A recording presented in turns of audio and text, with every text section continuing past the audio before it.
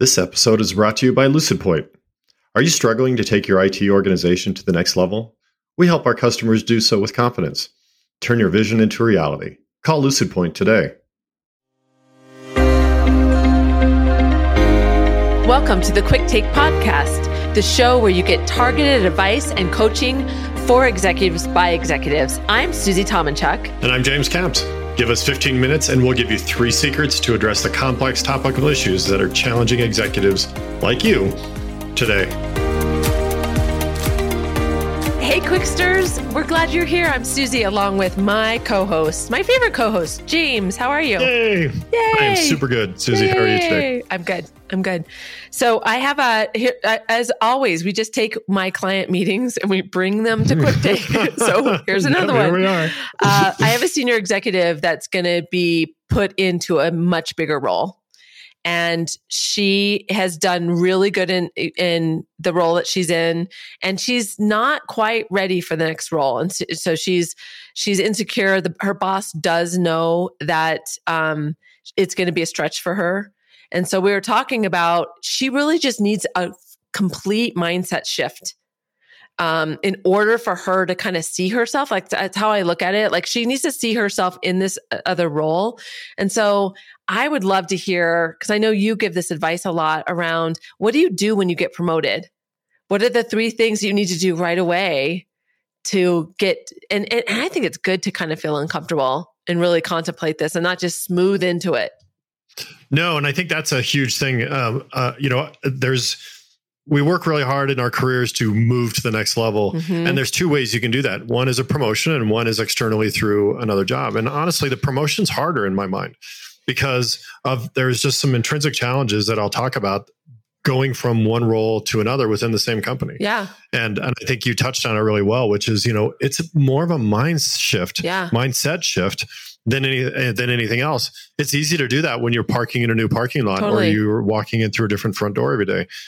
A promotion requires you to do some key things to ensure that you're successful in that promotion, in my mind, because I think it's your opportunity to really show your worth, and you really need to take a proactive approach to ensuring that you're successful in that new role. And it's almost like the reason it's hard is because you know how people already perceive you.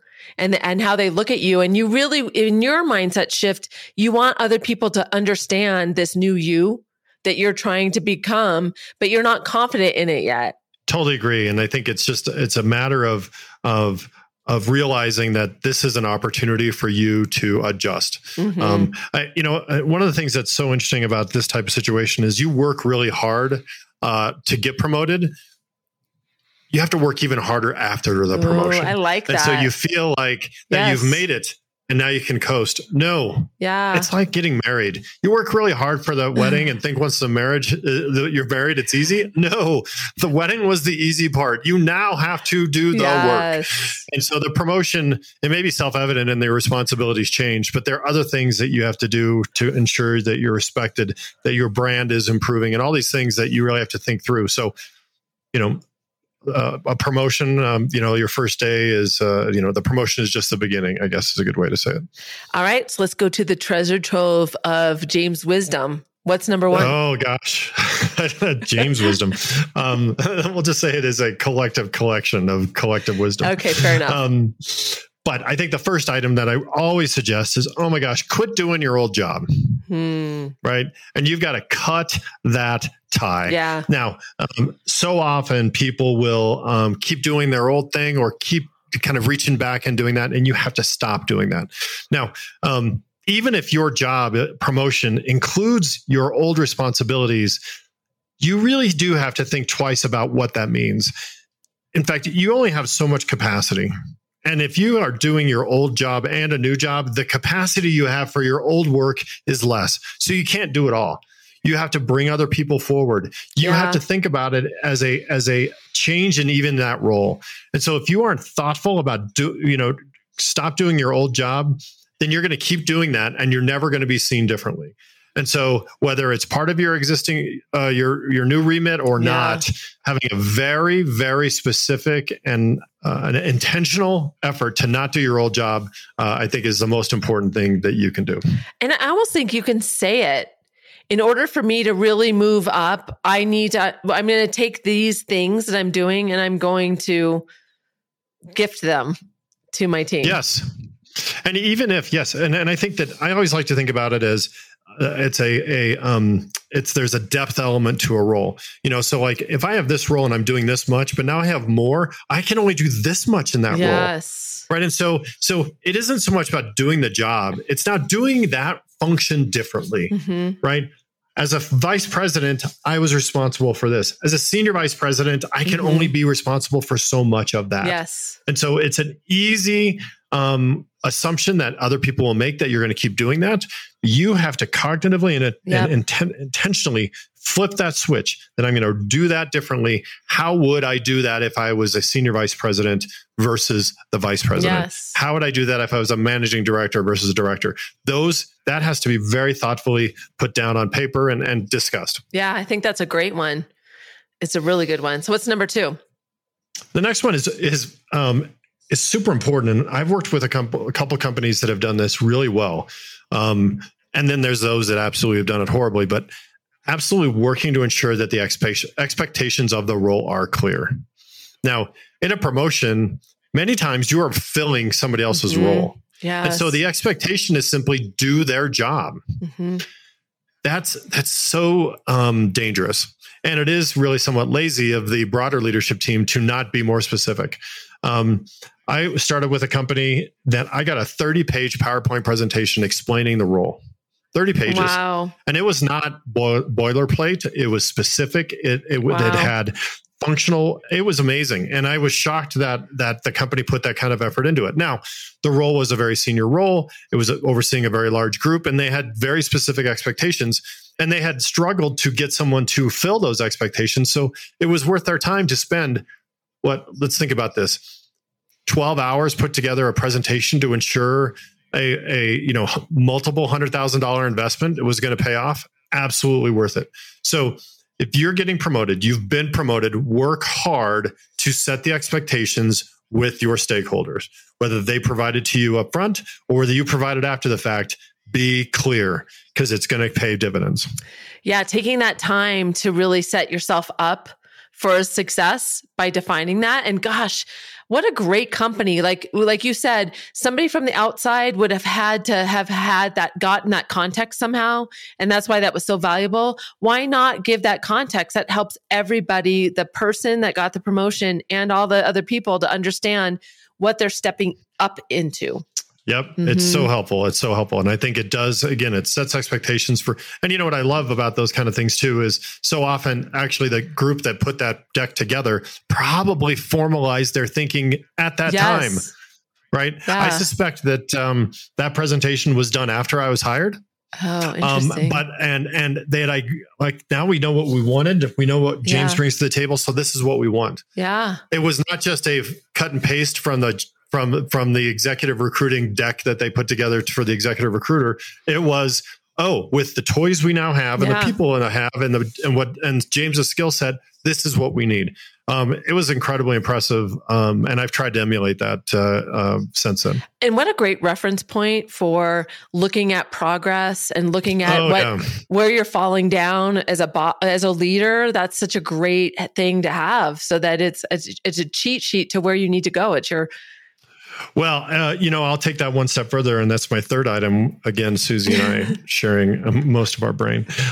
There's a great book that's been around for forever, and it's called The First 90 Days. Yeah, and I think we're on edition 27. I think they're now inserting a DVD into that book. I said DVD because I think there's a DVD in there, and maybe now there's just a link or who knows what, but. The premise of the book is really straightforward, is how do you be successful in the first 90 days of a job? I often buy that book for people who I promote, and I say, look, this is your new job. don't do your old job. B, let's set expectations. And C, I want you to put together a 30, 60, 90-day plan as this book articulates. I love having that 30, 60, 90-day plan because it's always hysterical as to what you think you're going to accomplish in those 30 days, in those 60 days and 90 days. But it does give you a sense of a reference point, as you said, that you're making progress, that you are on target, that at those moments when you're in that new job and you're not feeling like you're doing anything good, you're struggling to understand the technology, the product line, you're not getting along with the leadership. You can go back to your 30, 60, 90-day plan and say, look, I didn't think I'd even work with this guy until day 75. I'm way ahead of schedule. Yeah. All good. It's a great opportunity for you to ensure that you're on target and making progress on your preconceived terms. I also think that we don't make the space to make that planning of what we want to do. So that forces you to go, what would it be? What would it look like? What would it look like from the outside? What if I was new? How would I do this? It allows you to explore. And when you have that time, it provides creativity and agility. And then it gives you more confidence because you're going through that and you have a plan. It's great. I'm going to start using that book again with my clients. Yeah, it's so funny too, because the people I coach and the folks on my team where I've had to do that, it's like pulling teeth. No. I mean, I want that 30, 60, 90-day plan. Yeah, I did that. Where is it? Well, it's right here on my sticky. No. I want that written down. Yeah. And yes, I've had to force folks to do it and say, look, we're not having our next conversation until I get that in my inbox. Yes. And every time, not without fail, at some point along the way, somebody says, thank you for forcing me to do that, because it is huge. It has made a huge difference. And no matter what the expectations set were, no matter how you got up to that promotion, that plan is going to help you in the long run, just really be clear on what you're trying to accomplish. Absolutely. And it forces that mindset shift that we started from the beginning. It allows you to create that, who your future self is going to be in this role, which is so important. And I'm going to give one more bonus because I like to give a bonus. I love it. And I think this one goes to that a little further, which is I always really like folks to have a relationship map. Yes.